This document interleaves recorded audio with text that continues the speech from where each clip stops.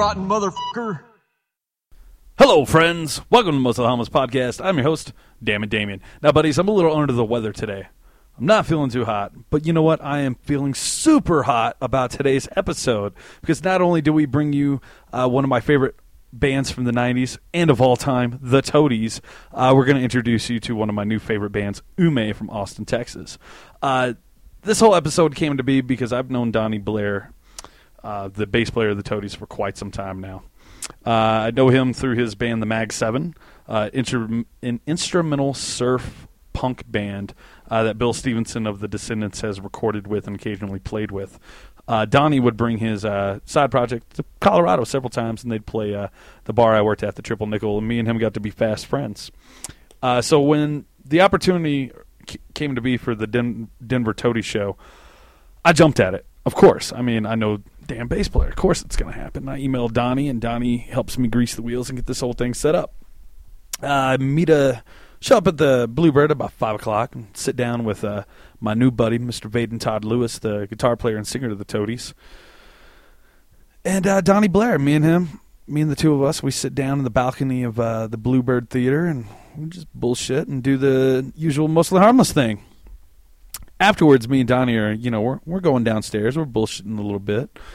And I lean over to him and I'm like, hey, Donnie, what do you think the chances are of getting me an interview with Paige Hamilton?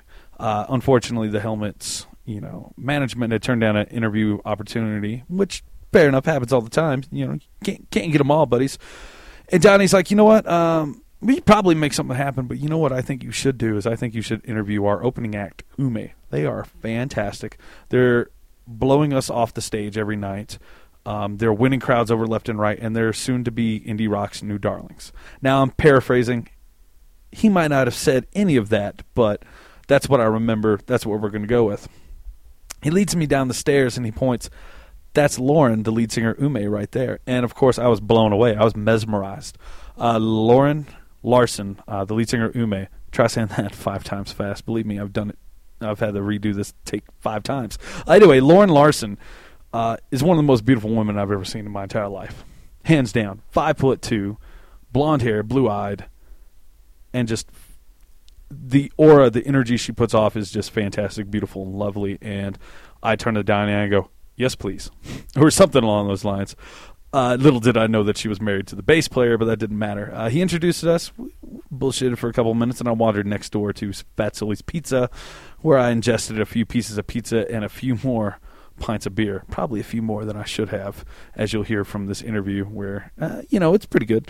I'm pretty stoked on the interview for not having done too much research. I think it came out pretty good, pretty fun, pretty fine.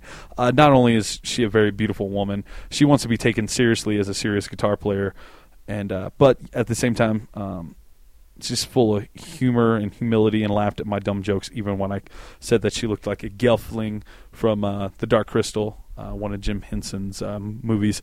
And to me, like that's a compliment because I'm a huge Jim Henson fan, and I think that man did no wrong during his life. Well, with the exception of not going to the damn doctor when he was sick and dying of pneumonia, but, shit happens. Anyway, so me calling her a gelfling is actually quite a compliment because I love everything Jim Henson has ever done. I wish I had done a little bit more research because I did just find out that Ume is going to be on the Austin, Texas episode at Anthony Bourdain's No Reservations. That episode's going to premiere on September 3rd. There's a minute and a half long clip on YouTube I just watched, and it looks fun as hell. And after meeting the band and talking with Lauren, I'm pretty sure it's going to be a damn fun as hell episode. Again, that episode comes out September 3rd on the Travel Channel. And again, I've never heard of this band, but I'm going to make damn sure to spread the gospel of Ume. I'm going to make sure to every single chance I get, I'm going to go see these guys live. They're going to be back through in Fort Collins in November. I believe November, it's either 4th or 5th. I just wrote it down, but I can't read my handwriting. And fantastic band. They're going to be playing with Helmet. Hopefully the Toadies will end up jumping on that show. They're not listed on the bill, but who knows.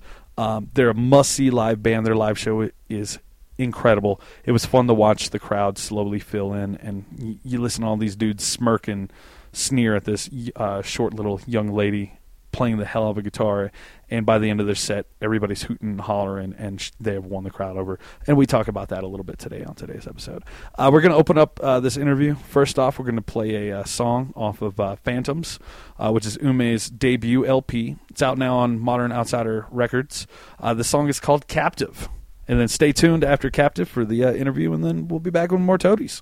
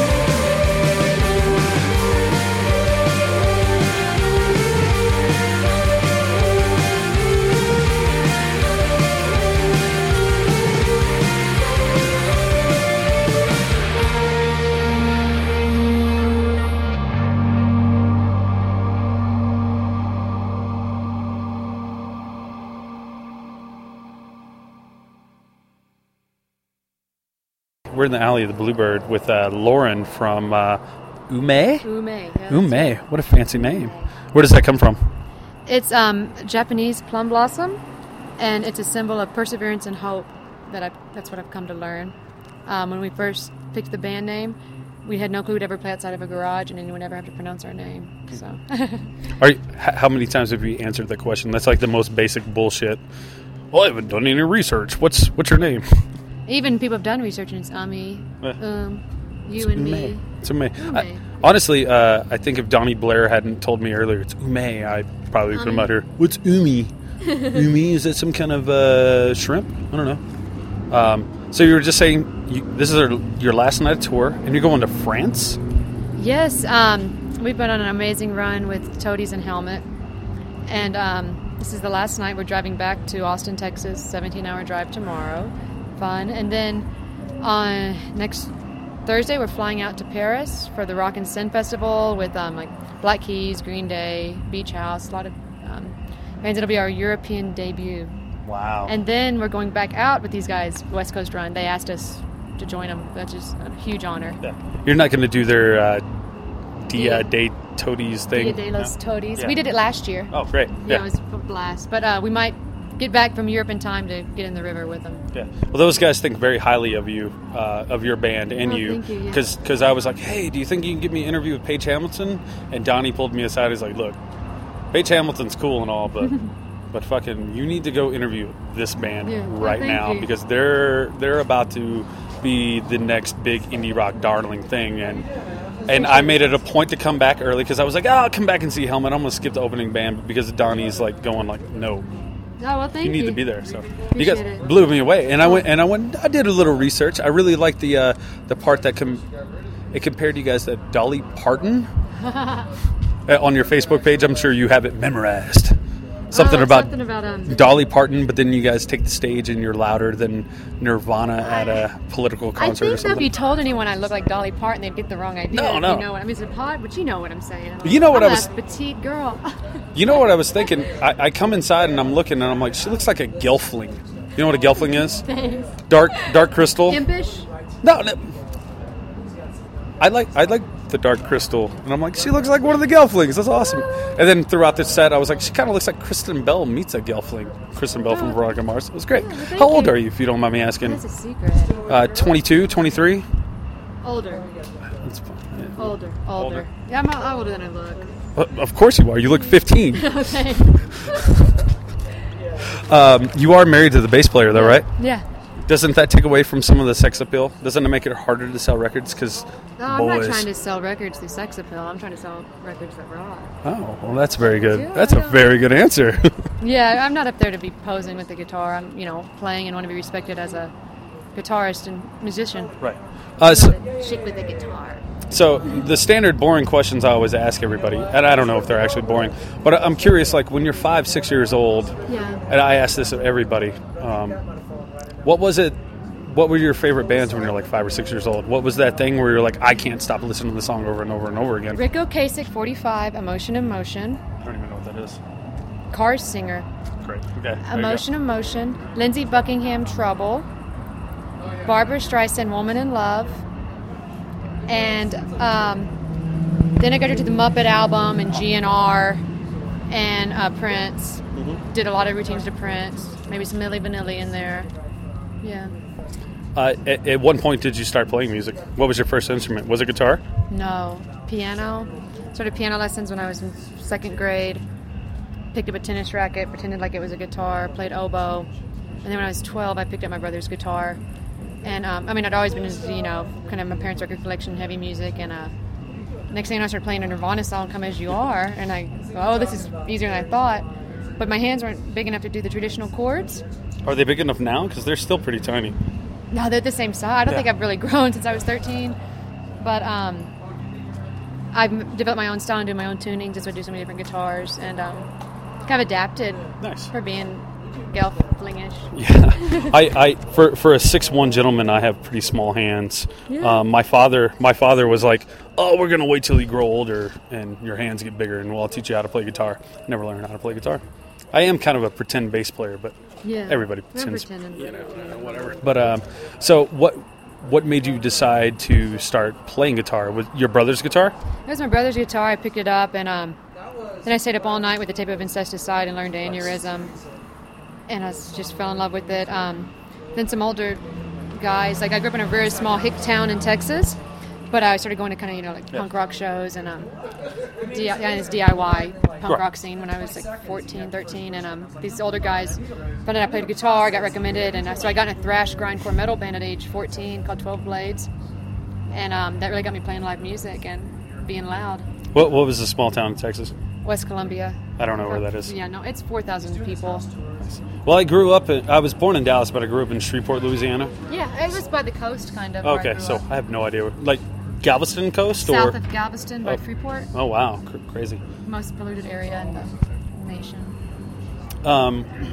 What brought you to singing? Why did you start singing? Or have you always been a singer? No. I was the one they said to be quiet. Oh. I never thought I'd be a singer, and I still really identify as a guitarist, and that's probably still my biggest insecurity or vocals, but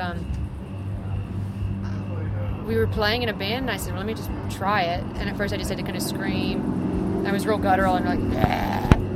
But I probably found my voice in the last couple records we did, and I feel a lot better about it now. Nice. Yeah. So I don't know about the rest of the band, but you're not from Austin. What brought you to Austin? Yeah, I'd been going to grad school in Pennsylvania. So you left Texas, went to Pennsylvania. Hated it. Was in frozen frat country. Upstate college, just nightmare. Got out of there after 3.5 years. I was in a PhD program in philosophy, and left that and decided to just pursue music full time. In Austin, we had all our friends there. I want to get back to Texas. That's the place to be. Yeah. Love it. What did you want to be when you grew up? Philosopher? Philosopher / rock star. Nice. Has that always been a thing, like in the background? It's like, that's no, all I want to do. No, I never thought. I always wanted to be a musician. That was always my dream, even when I was really young. To be I wasn't really like a big performer per se, but just to be able to have that. Once I started playing live, and I used to be really shy with it, but really made that emotional connection, and you can hold nothing back. And I think I surprised a lot of people. And I've also been told that I inspire a lot of people just because I don't necessarily look the part that I play. And that to me is got kind of that's what inspires me. Yeah, that was an interesting thing, just watching the crowd. Like, because when I walked in, there was maybe 30 people here, maybe 40 when you guys first hit the stage. Yeah. And then, like, I looked back around, and there's, like, maybe 200, 400. I don't know how many. I'm not good at guessing. But all the women were, like, they're in love with you. Like, maybe not in love, but in awe. They're like, man, if she can do that, I can do that.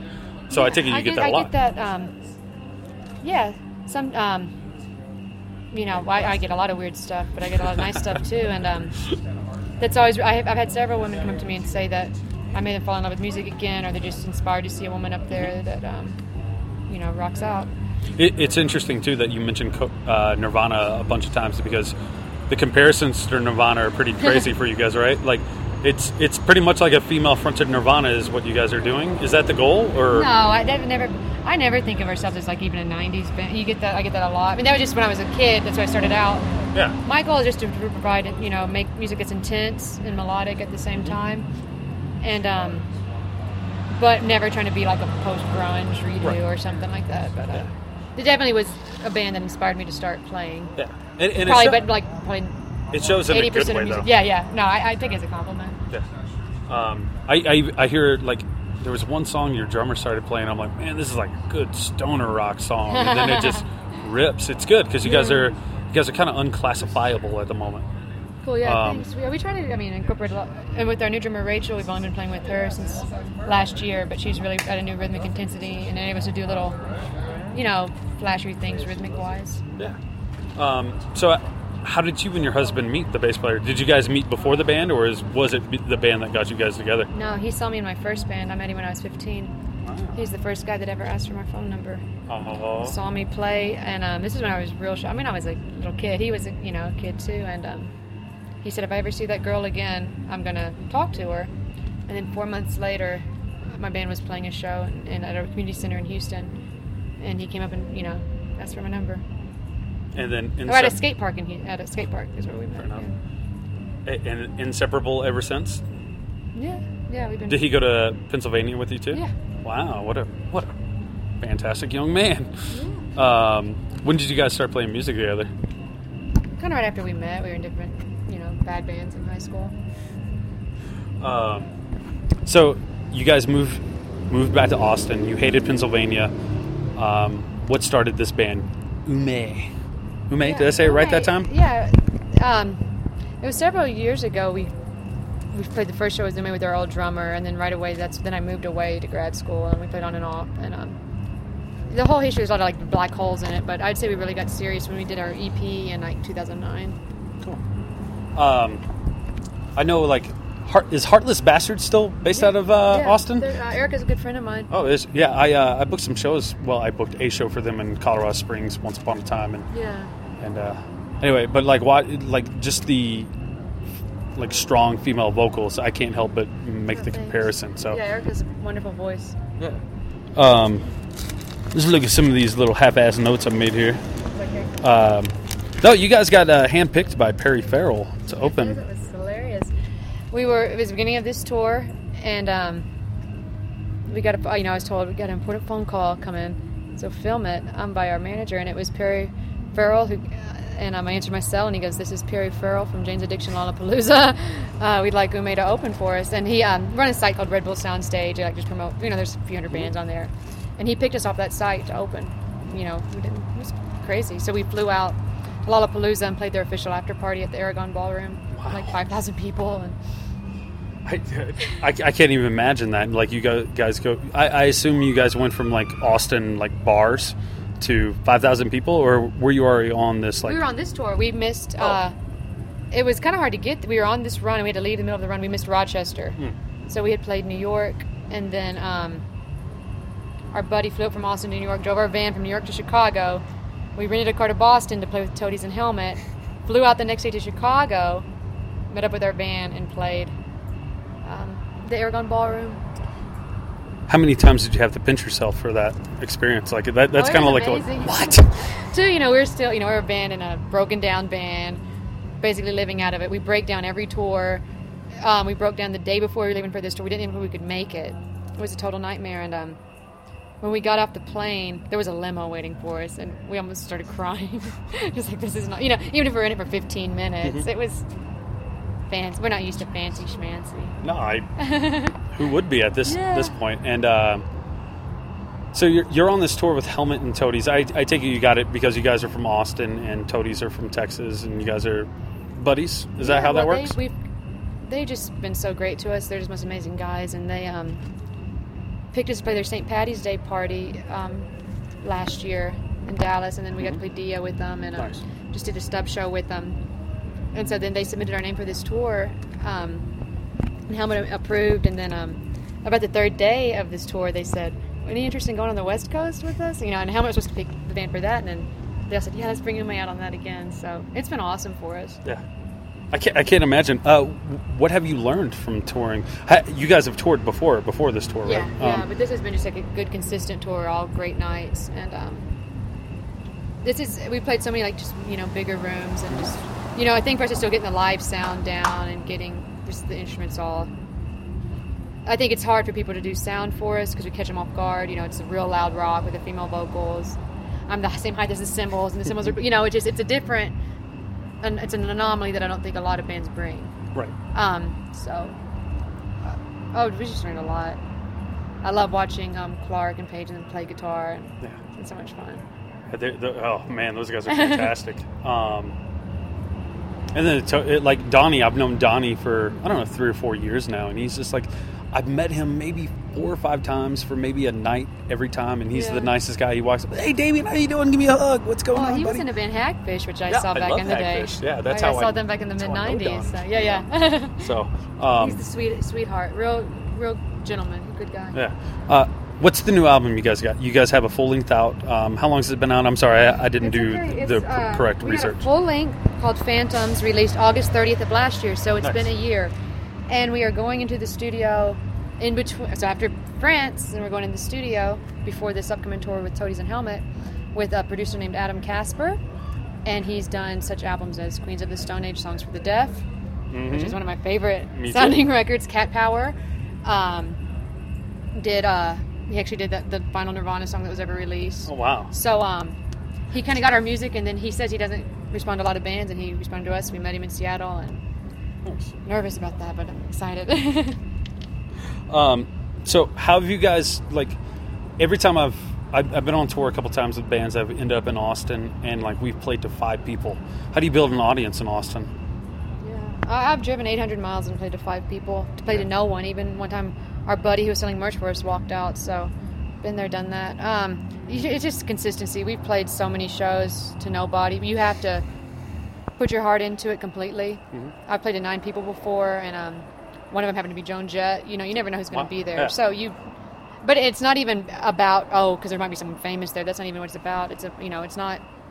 I think it was Eric that told me he read his quote by Henry Rollins, that even if there's 2 people there, it's not that guy's fault no one else showed up. Yeah. So you put your heart into it, and I think people catch that we're a passionate band and genuine about it, and hopefully it resonates with people. That's from getting the van, and that's one of the most influential things on my entire young adult existence, was like stuff like that, because exactly. Henry talks a lot about, like, we'd show up and I wouldn't put my heart into it, and then I'd get yelled at for those reasons, you know. He wouldn't put his heart, and now he puts his heart into everything, no matter if there's 5 or no people. Exactly. That's a good lesson to learn. Oh yeah, that's what tries to typify our band. Yeah. So how's married life on the road? You guys getting one little argument last for a week? No, everyone always asks that question. But really? Well, I apologize. I hate asking the questions that everybody else asks. It doesn't. No, I mean, I guess people are interested in it, but to me, being in a band with anyone is kind of like a marriage. It involves an intense level of commitment, intense level of communication, and all of us are in the van together. You know, day in and day out. I guess they're going to have more practice at it. But, yeah. We're easy going. So. You guys are going to France, then the West Coast leg of this tour. You guys are going to be back in Colorado, I think, Grand Junction and Fort Collins soon. Yes. Those shows are going to be excellent. I'll try to make it to the Fort Collins show. Cool, yeah. What else you guys got going on? The new record. Any idea when that's going to be out? Early next year. We'll finish that up this year. Any idea who's going to put it out? No idea. DIY? Or are you going to shop it around, or DIY? That's just a hard question with the state of the music industry now. Because we've had offers in the past that are just, we're not going to sign a bad deal. Right. But if we can get something that's going to launch us to a larger audience, definitely. Cool. So, yeah. Yeah, well, Lauren, I'm sorry I didn't do more research, but no apologies. Thank you for covering us, especially so last minute. No, it was great. Like, you guys were awesome, and Donnie was like, You got to talk to these guys. One last thought was I did watch you guys win over that crowd. How does it feel to finally win over a crowd? Like, especially because they're so unresponsive at the beginning, and at the end they're screaming along. What's that like? How does that feel? I've done that a lot. Of course you have. Well, I don't mean that in a cocky way. I just mean it's kind of like it's a thing. It's a challenge for me, because I even take the stage, and sometimes I hear people laugh. Mm-hmm. I mean, Paige Hammond is not taking the stage and hearing people giggle. Maybe, I don't know. He has put on a little weight. I saw him. I never heard anyone giggle or Vaden anything. No one's giggling. So we'll take the stage. I hear giggles. I've heard "Show me your tits," before we even play. And so my goal is just to shatter expectations and play good music. That's all I want to do. And it was great. Thank you. I'm gonna wipe this poop off my nose here real quick. No, but you guys were great, and it was fantastic. And Donnie did say, like, I think these guys are going to be the next indie darlings. So what do you think about that? Are you excited about being the next indie darlings? Well, if it happens, we'll see. It happens. As long as we just get to play and people like our music, and keep doing it. Well, sweet. Well, it was fantastic talking to you, Miss Lauren. Thank you. Thank you. All right. Well, thank you, Lauren, for joining me down that dark and scary alley right behind the Bluebird Theater. I'm pretty sure that if you had listened to the intro I made at the top of the show, I'm pretty sure there's no way in hell you ever would have went down a darkened alley with me. Ever. But no, in all seriousness, thank you for being a wonderful, warm, humorous person and laughing at all my stupid jokes and being a good sport about everything. And thank you for not being mad at me for doing an intense lack of research. Again, if this tour is coming anywhere near you guys, please make sure you show up early and see Ume. They will blow you off the stage. Your mouth will be hanging open. They are a force to be reckoned with, and they really can hang with the big boys in the other 2 bands. There is a reason they're open on this tour, and there's a reason why they ended up on both legs. It's because they're fucking awesome. And make sure you check them out on Anthony Bourdain's No Reservations, September 3rd on the Travel Channel. Now, let's switch gears a little bit. Of course, we're going to move in the second half of this episode. It's with my good buddy, Donnie Blair, and my new good buddy, Mr. Vaden Todd Lewis of the Toadies. Again, at the top of the episode, I talked about how I had known Donnie for a good few years now. Always a wonderful guy. Always, whenever he comes to town, he's always super nice and super sweet. His band, the surf punk instrumental band, the Mag 7, is definitely worth checking out. Bill Stevenson plays drums on, I believe, all the live recordings. Well, not live recordings, but of all the recordings of their albums, and it's definitely worth it. I first came into contact with the Toadies, like pretty much all of us did. In 1994 when Rubberneck was released, I was 13 years old, and I was obsessed with the radio.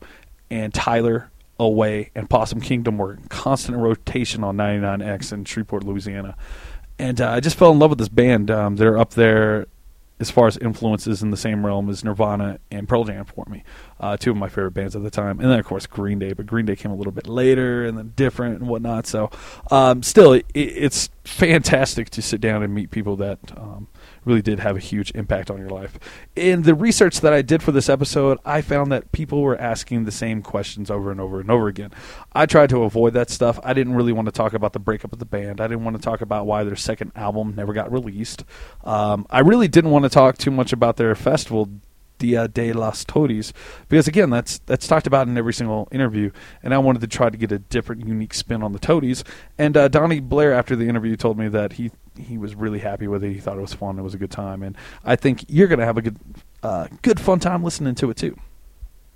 Now, back at, I believe July 31st was the official release date for Play Rock Music. That's play period, rock period, music period. But really it should be play exclamation point, rock exclamation point, music exclamation point, because it is a goddamn great, fantastic album. And as we talk about in today's episode, Rubberneck has not, to me, it has not aged a day.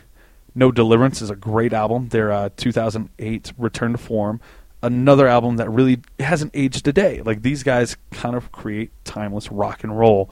And that's what we talk about today. We talk about their earliest influences and what goes into making what is timeless rock and roll. This episode's going up tomorrow, which is August 24th. If by any chance you weren't aware, the Toadies do a Summerly Festival. This is going to be the 5th year, Labor Day weekend. It's August 31st and September 1st.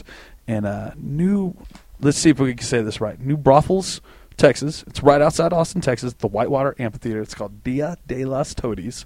And this year the lineup's the best one yet, in my opinion. You got the Toadies. You got Mariachi El Bronx. I just saw the Bronx open for the Refused in Denver, and it was fantastic. I'm so jealous. I want to see them mariachi so bad. You got Helmet, another fantastic band. Riverboat Gamblers, probably one of my favorite Texas punk bands going right now. Brutal Juice, and then you got even more. It's going to be a fantastic weekend. I wish I could make it out there for that, but I'm not. Instead, I'm going to Riot Fest in Chicago to see Elvis Costello. So anyway, I'm gonna quit rambling because we're just going to get into this episode, and I think I talk enough about myself during this interview. But we get some really, really good stuff out of it, and I'm really, really proud of this interview, and I think it's one of the best ones I've ever done. And thank you, Donnie Blair, for helping set it up and being a part of it. And I think your enthusiasm and energy really, really helped take this from being a really good interview to a great interview. And thank you, Vaden, for all the music and all the songs. And I like to kiss ass, and that's what I'm doing right now. So we're going to open this episode up with the opening song on the new record, Play Rock Music. It's called Rattler's Revival. And we're going to end the episode with another kick-ass song off that record, too. So stay tuned. Play Rock Music's out right now on Kirtland Records. Please check it out. This is Rattler's Revival.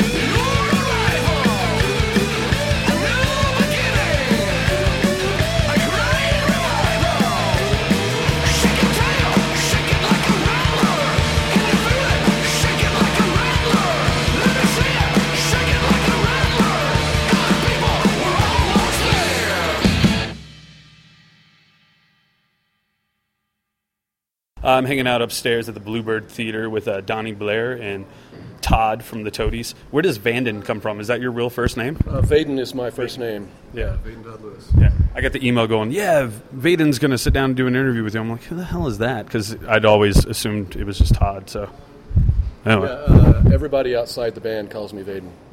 Well, I'll start calling you Vaden then, if that's okay. Whichever That's you acceptable. prefer. Yeah, whatever you prefer. So, how old are you guys now?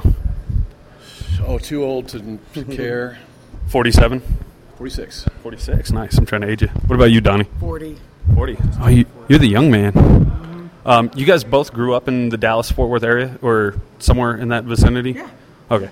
I was born in Dallas, but I grew up in Shreveport.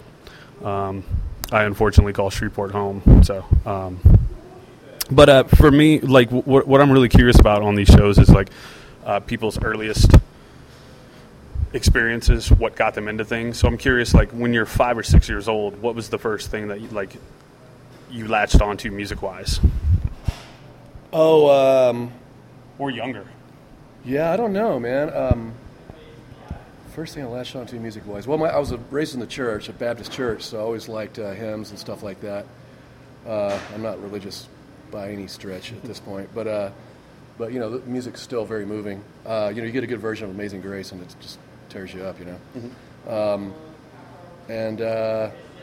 I took piano as a kid, and I don't know. I just always imagined doing music. I remember having a daydream when I was a kid of having a band and playing in front of my third grade class in the auditorium, and of course I didn't know anything about it, so I was all, no instruments, just stand there. I don't know. So I didn't. I think my dog was up there, but anyway, Partridge Family, Monkeys, all those old TV shows. I fucking love that stuff. Yeah. What was your family's role in the church? Did you guys just go to church constantly? My dad was the preacher. Oh, fancy. So yes, we went to church constantly. Constantly. Even when we didn't go to church, we went to fucking church. So that's been ingrained in you since you were born, probably, right? Yeah. Until I was 16 and began to know better. What about you, Donnie? What was your earliest memories, experiences? Well, my dad was a disc jockey, so... Oh, wow. Where was that? In Sherman. It's like 45 minutes north of Dallas. I know where that is. Yeah, sorry.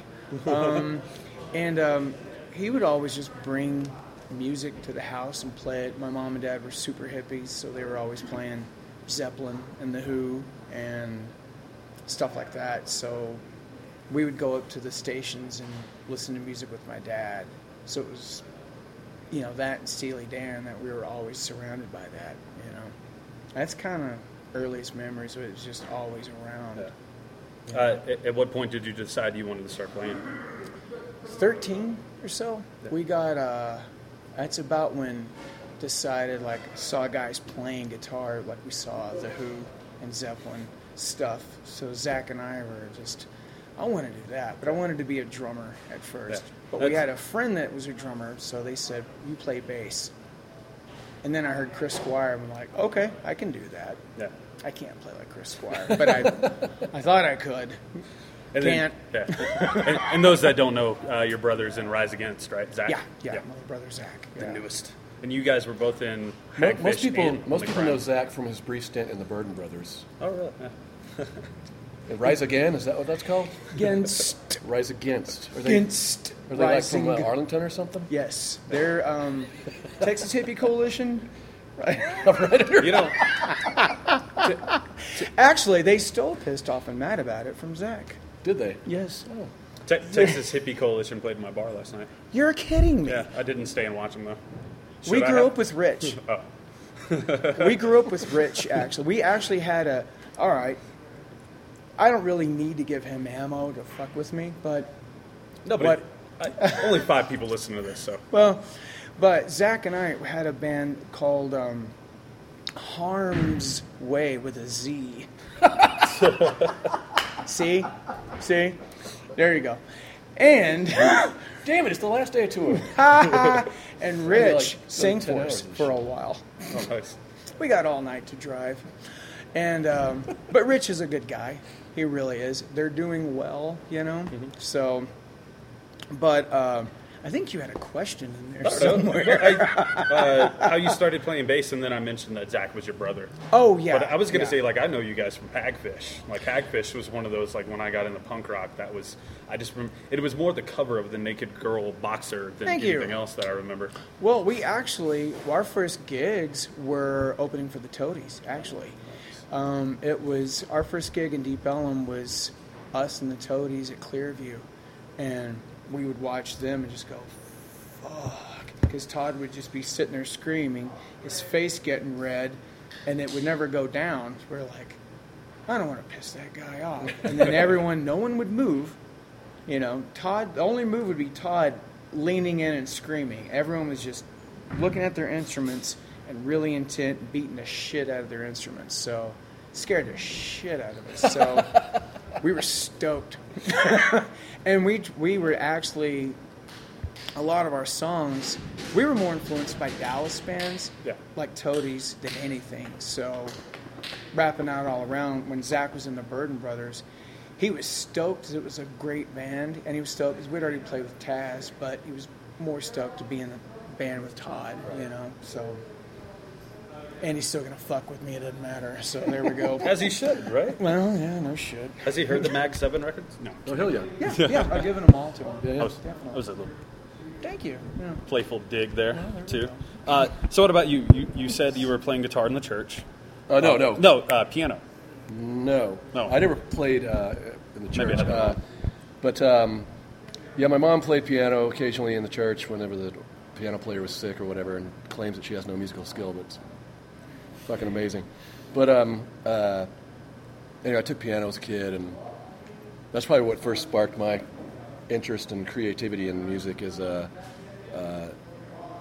teacher. I learned this piece of music, and my teacher, I was, I think 9, and the teacher said, "Okay, your assignment now that you've learned it is to go home and change it somehow." And it scared the fuck out of me, so I didn't know how to change it. So I just moved this hand down an octave and this hand up an octave, and I played it that way. And that's all I did. And I hope that's good enough. And she was just over the moon. So, and I was like, oh, wow, I don't have to do music exactly the way it's written or any of that shit. And then I started making stuff up, and yeah, it's really cool. Were you in the choir or anything? Oh, Where did you learn to sing? Choir? I sang in choir, but I didn't really learn to sing until I was in a band. It was kind of the same thing. You wanted to play drums. I played guitar, and we were in high school. You get in Fort Worth. Cover band is the only gig you get. It's like I want to play, and so it's cover bands. And so we play covers, and none of my pussy friends wanted to sing. So I just stepped in and did it because nobody else would do it, and it was. I really took to it. Yeah. Where did you Sorry, old friends. Yeah. Did you though? Did you ever have any formal? Was there any formal training? Not proud of it, but the only college I did was about a year and a half of community college, and I took all music and literature classes. That's all I was interested in. And once I was done with those, I dropped out and had to get a job. So my dad was like, "Drop out of school, you get off my insurance, you'll be digging ditches, and you'll fall down and break your leg and die." Which has not happened yet. But anyway, so yeah, I took enough college to, I don't know, till I went and got a job.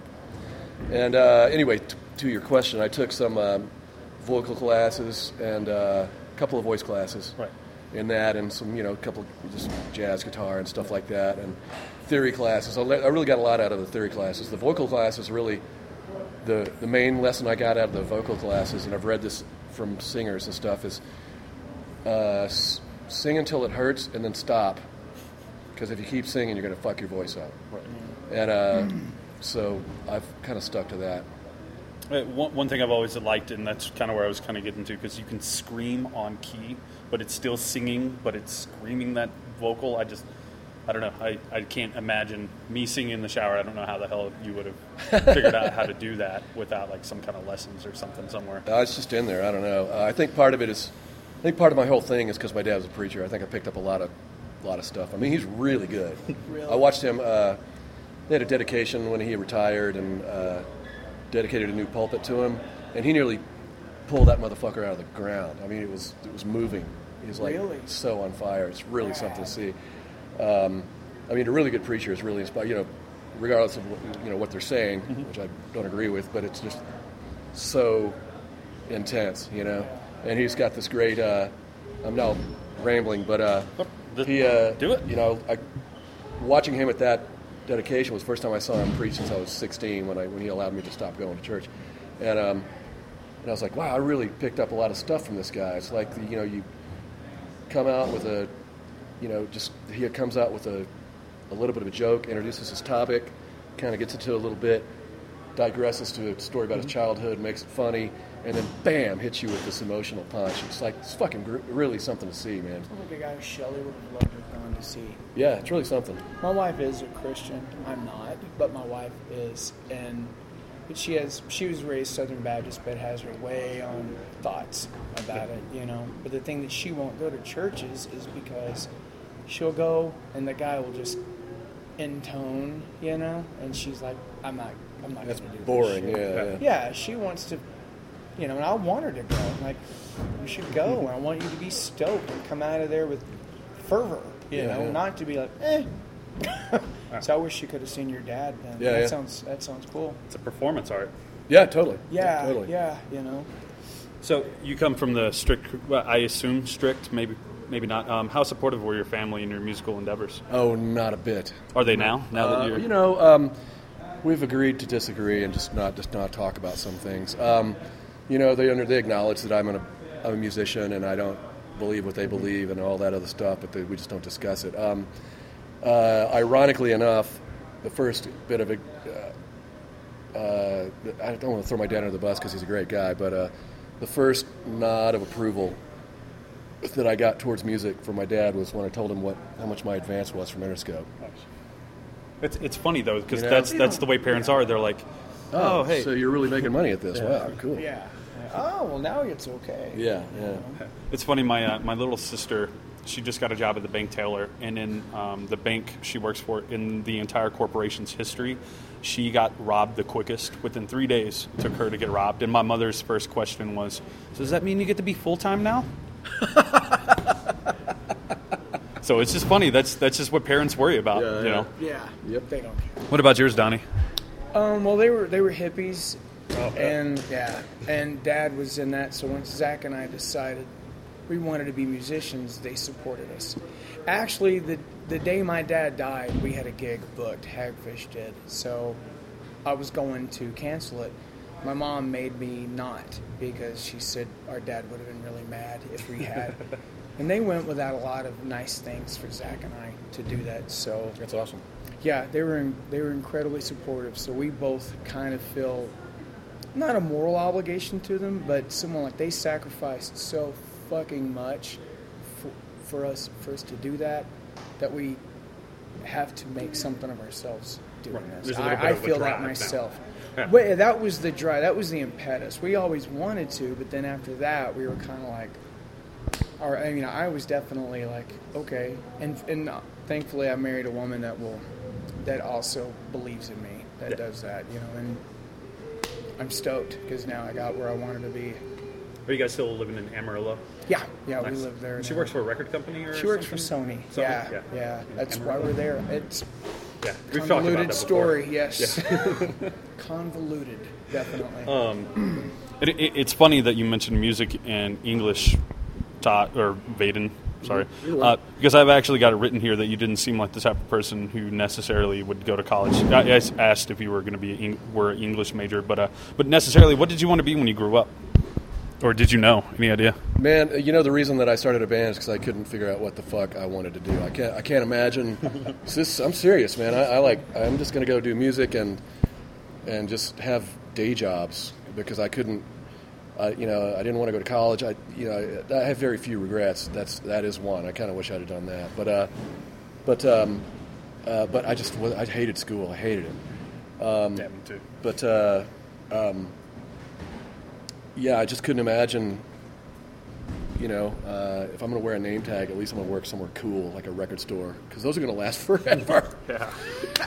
But Anyway, and that's what I did. I was a manager at a record store when we got signed. Which record store? It's called Sound Warehouse in Fort Worth. Oh, Sound Warehouse. Yeah. Yeah. And was that's when people, there were record stores and there were people there that loved music and knew all about it, and that was the artists and poets and writers all worked at this thing, and musicians. It was a killer job. Bunch of weirdos, man. It's great. Best job ever.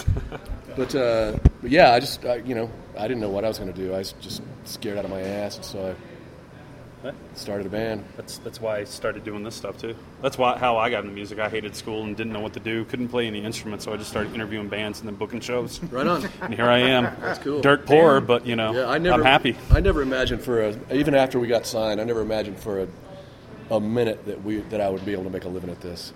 Never. I was like, it was a year into being on tour or maybe later than that. Hell, it was like 96 when we recouped the record, and I got my first giant check since getting signed, and I'm like, fuck, I think I might be able to do this. Holy shit.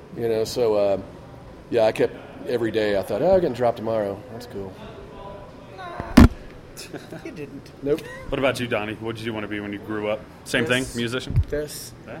I fucked with the idea of other things, but I think about halfway through high school, all my friends were thinking about going to college, and so I went and asked my mom and dad. I said, so guys, what do we have in the bank for me to go to college? And my mom and dad were like, we don't have anything in the bank for that college. Like, we barely have any in the bank for rent.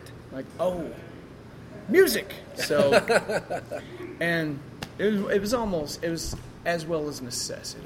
I went to school for about a year and a half for college, for music as well, and got into part writing. I thought, fuck this, But it was just kind of like Todd was saying. You figure out. I got what I wanted from music classes, learned what I needed, and then figured I'm going to do what I want. But I do wish I would have stayed. But if I had, I don't think a lot of shit would have happened, But this is what I wanted to do. I've always wanted to do. I've seen the world because of music, So it's been good to me. You get what you put into it, I think. It's funny because I think, especially having a kid, and I've got a 9-year-old daughter, and you can see how natural talent is there. And just an ear, my daughter's got a crazy good play her note, she sings it, nails it. It's amazing. And she's been able to do that since she was 4. But that's genetic. I think, I don't know. That's I mean, genetic. I picked up my brother's acoustic when I was a little kid. I remember I would have to memorize where the tuning pegs were because I would always tune it, and it would piss him off because it wasn't the way he tuned it. And you would tune it. I would tune it, and it was like, he goes, "Why do you keep fucking with my guitar?" And I said, "Well, you play the same note on 2 strings, and when you tune it, the same note on the 2 strings go wow wow wow wow wow wow wow wow like that, and when I tune it, they go wow like that." And he said, "What the fuck are you talking about? Stay off my fucking guitar." Really? I didn't know that's a fucking sine waves, man. That's what that is. It's just weird. The 2 signals and how they cross.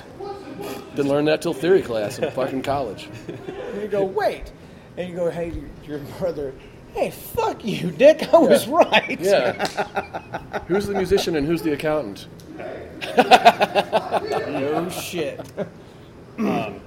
So I'm going to jump forward a little bit and skip out all this other stuff because, man. Anyway, so other than the only bands other than Texas Hippie Coalition, which we just mentioned, which I didn't actually know was from the Dallas area. Sherman, but that's an hour north. How far is that from Denton?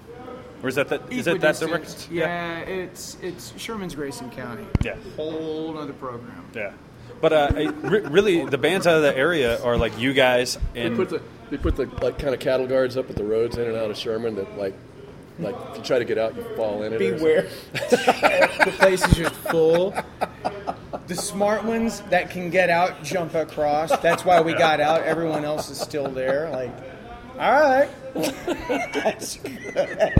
That's how I feel about Shreveport. Which sorry, Shreveport friends who are listening. I'm not sorry. Fuck it. I mean, Rich would be the first one though. But again, like I said, they're doing well. And they're part of all of that. There's a a dearth of bands that weren't doing shit for a while.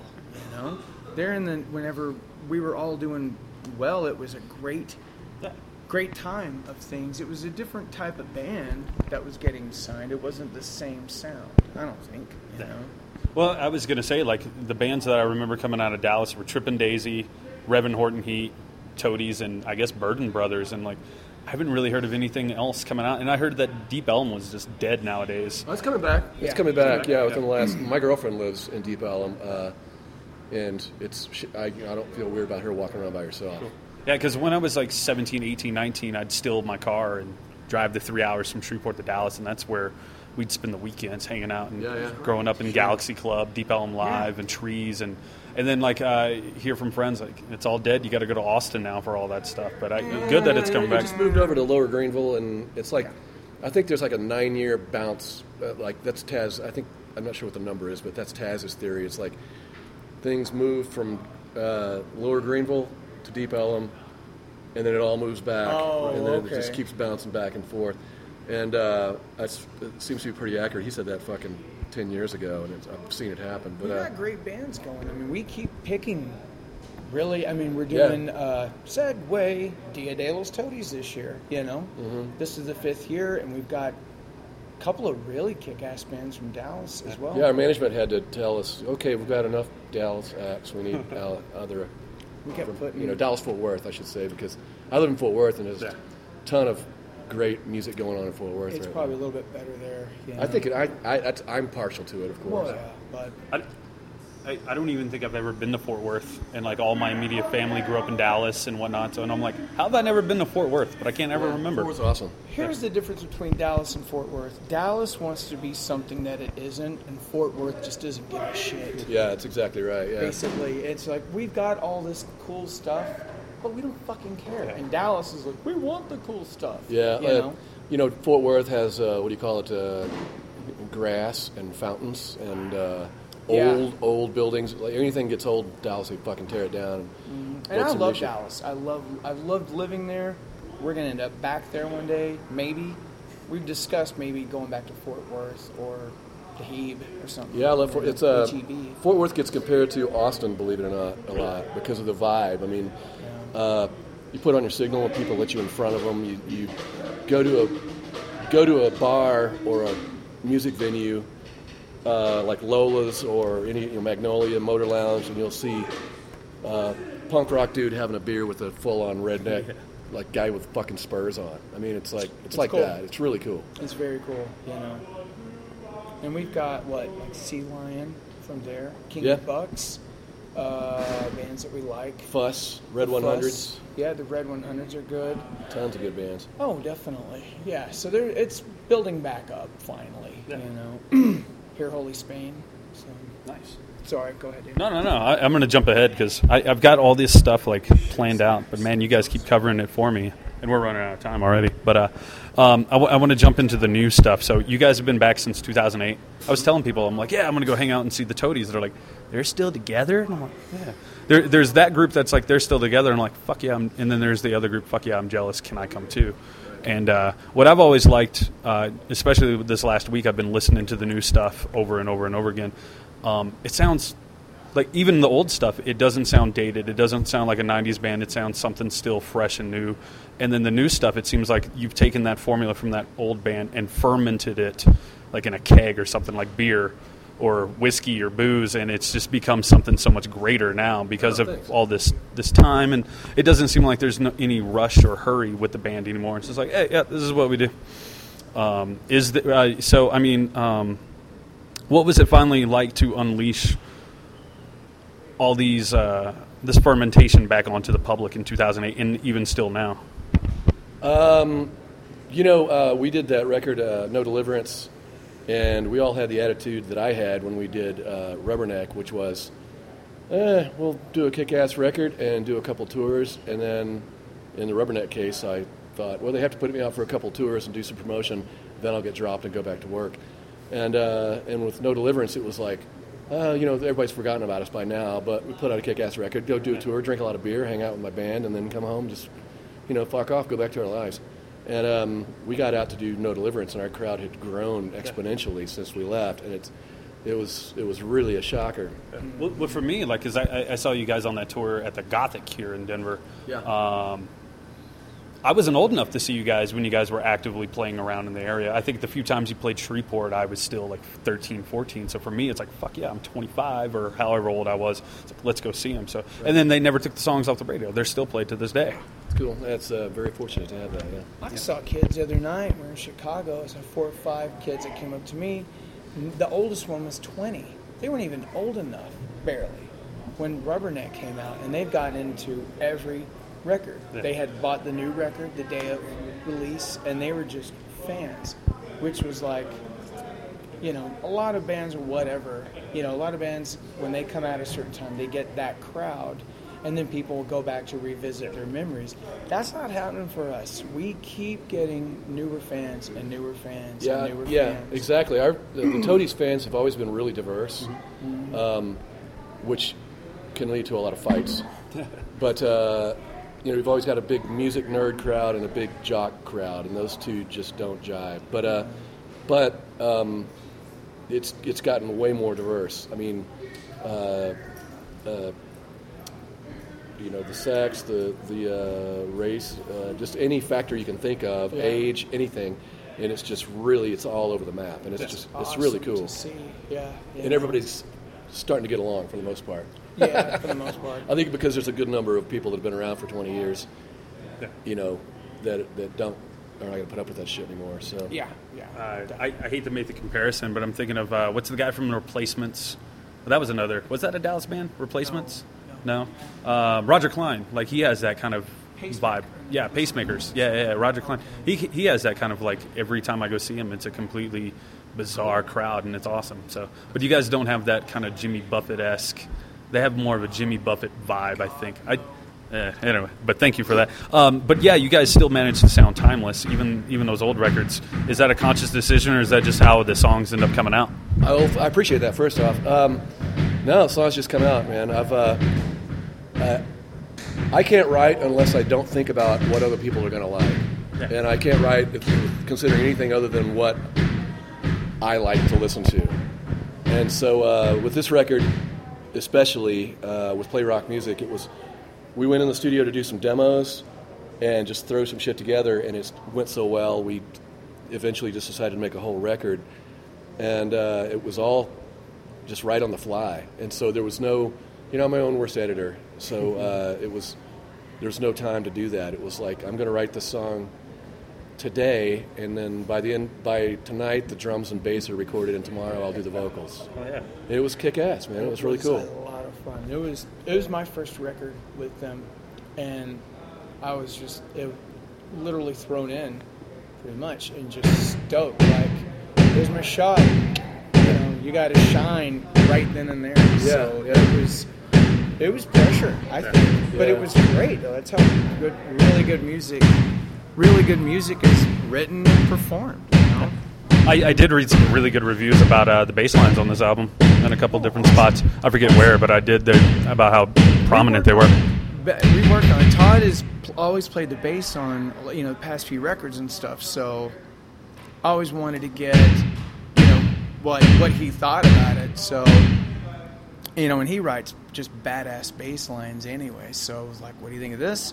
What do you think of that? You know, so to get that confirmation was a big thing for me. You know, they had that faith in me to do that, you know. Well, yeah, and it was cool, too, because, you know, it freed me up, not having to, you know, worry about the bass because you had it covered. Freed me up to continue writing and work on everything else, yeah. It was cool to see the work ethic, though. I mean, we would go in at 11 and wouldn't leave until 12, 1 sometimes. Yeah. And if something needed to be written, Todd would go back to that trailer part. The writer's lounge, as I call it. Writer's lounge. And little trailer with a window unit and a chair. Oh, like, nice. That was it. Yeah, he would come back like an hour or so later. Got lyrics, gonna go sing them, you know. And we weren't doing it like all the drums, all the bass, all the guitars. It was drums. Then Todd would have lyrics, so he's like, I want to sing this. It was very unorthodox, yeah. Frenchie, our producer, was like, this is, you know, came in with lyrics when they were editing drums and said, hey, I'm ready to sing. And his face just went white.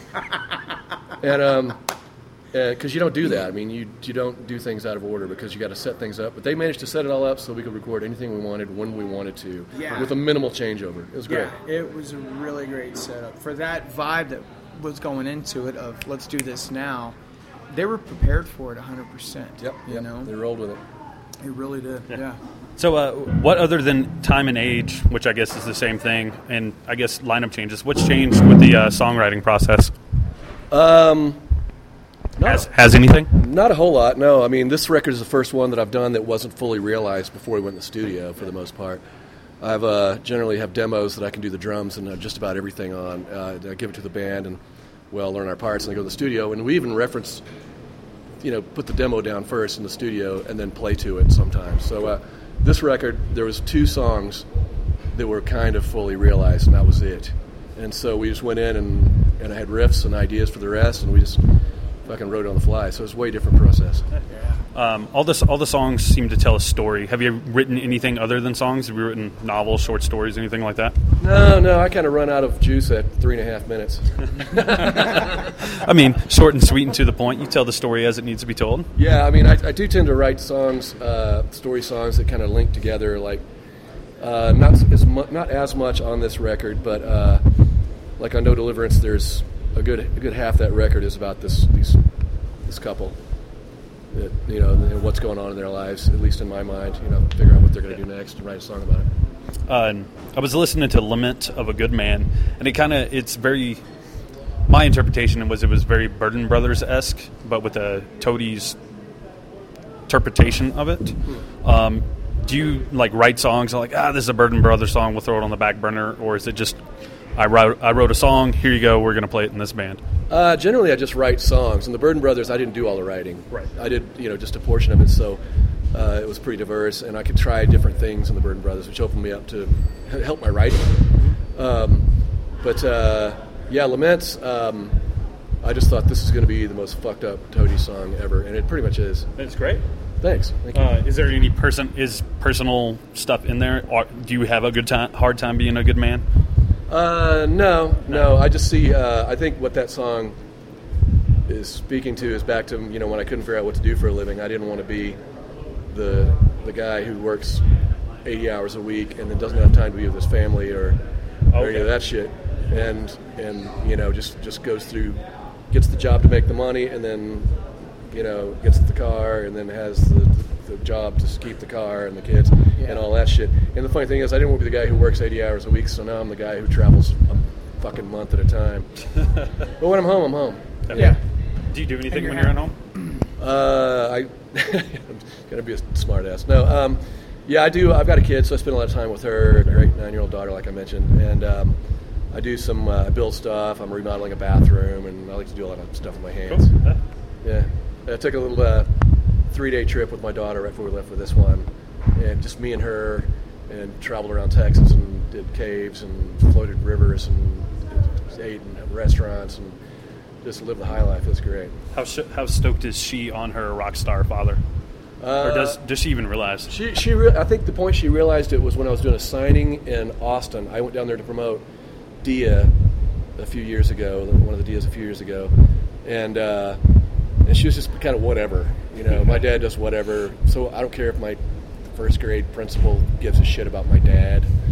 And